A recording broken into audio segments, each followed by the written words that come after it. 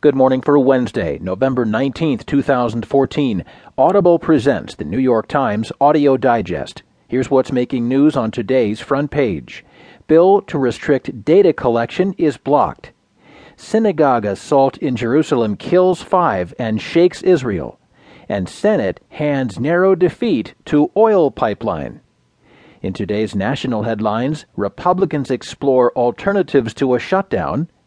Limited fracking approved for national forest in Virginia, and a deadly winter blast in the Northeast. In today's financial headlines, defective airbag grows into a global problem.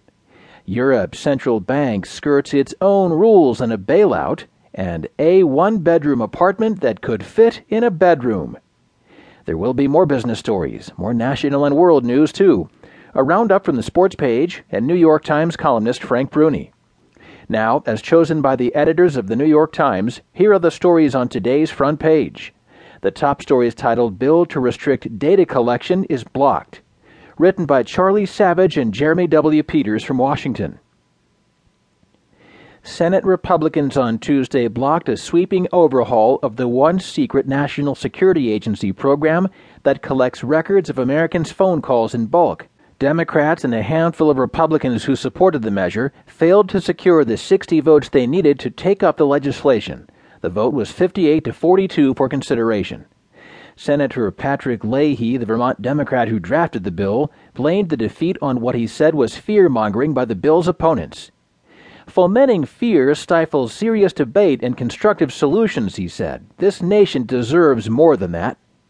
Senator Mitch McConnell, the Republican leader, worked hard to defeat the bill, which had the support of the Obama administration and a coalition of technology companies including Apple, Google, Microsoft, and Yahoo. This is the worst possible time to be tying our hands behind our backs, McConnell said before the vote, expressing concerns of those who argued that the program was a vital tool in the fight against terrorism. But Tuesday's vote only put off until next year a debate over security and personal liberties. While a Republican-controlled Senate is less likely to go along with the kinds of reforms that were in the bill, which sponsors had named the USA Freedom Act, the debate could expose rifts between the party's interventionist and more libertarian-leaning wings.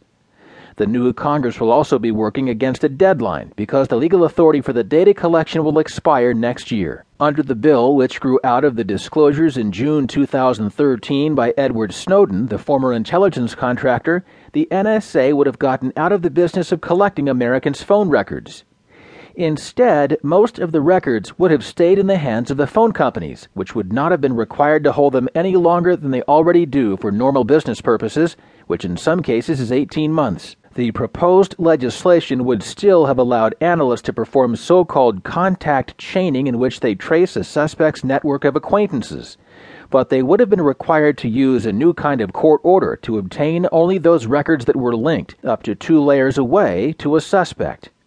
In January, President Obama announced some changes to the program, including requiring court approval before a new number could be used to query the database. The Republican-controlled House passed a version of the bill in May, but it was watered down before passage, losing the support of civil liberties groups. The deadline for new legislation is next June, when the legal basis for the phone records program, a provision of the Patriot Act, expires. After that, when the 90-day orders to phone companies requiring them to turn over their customers' records expire, the Foreign Intelligence Surveillance Court would be unable to issue a new round of orders.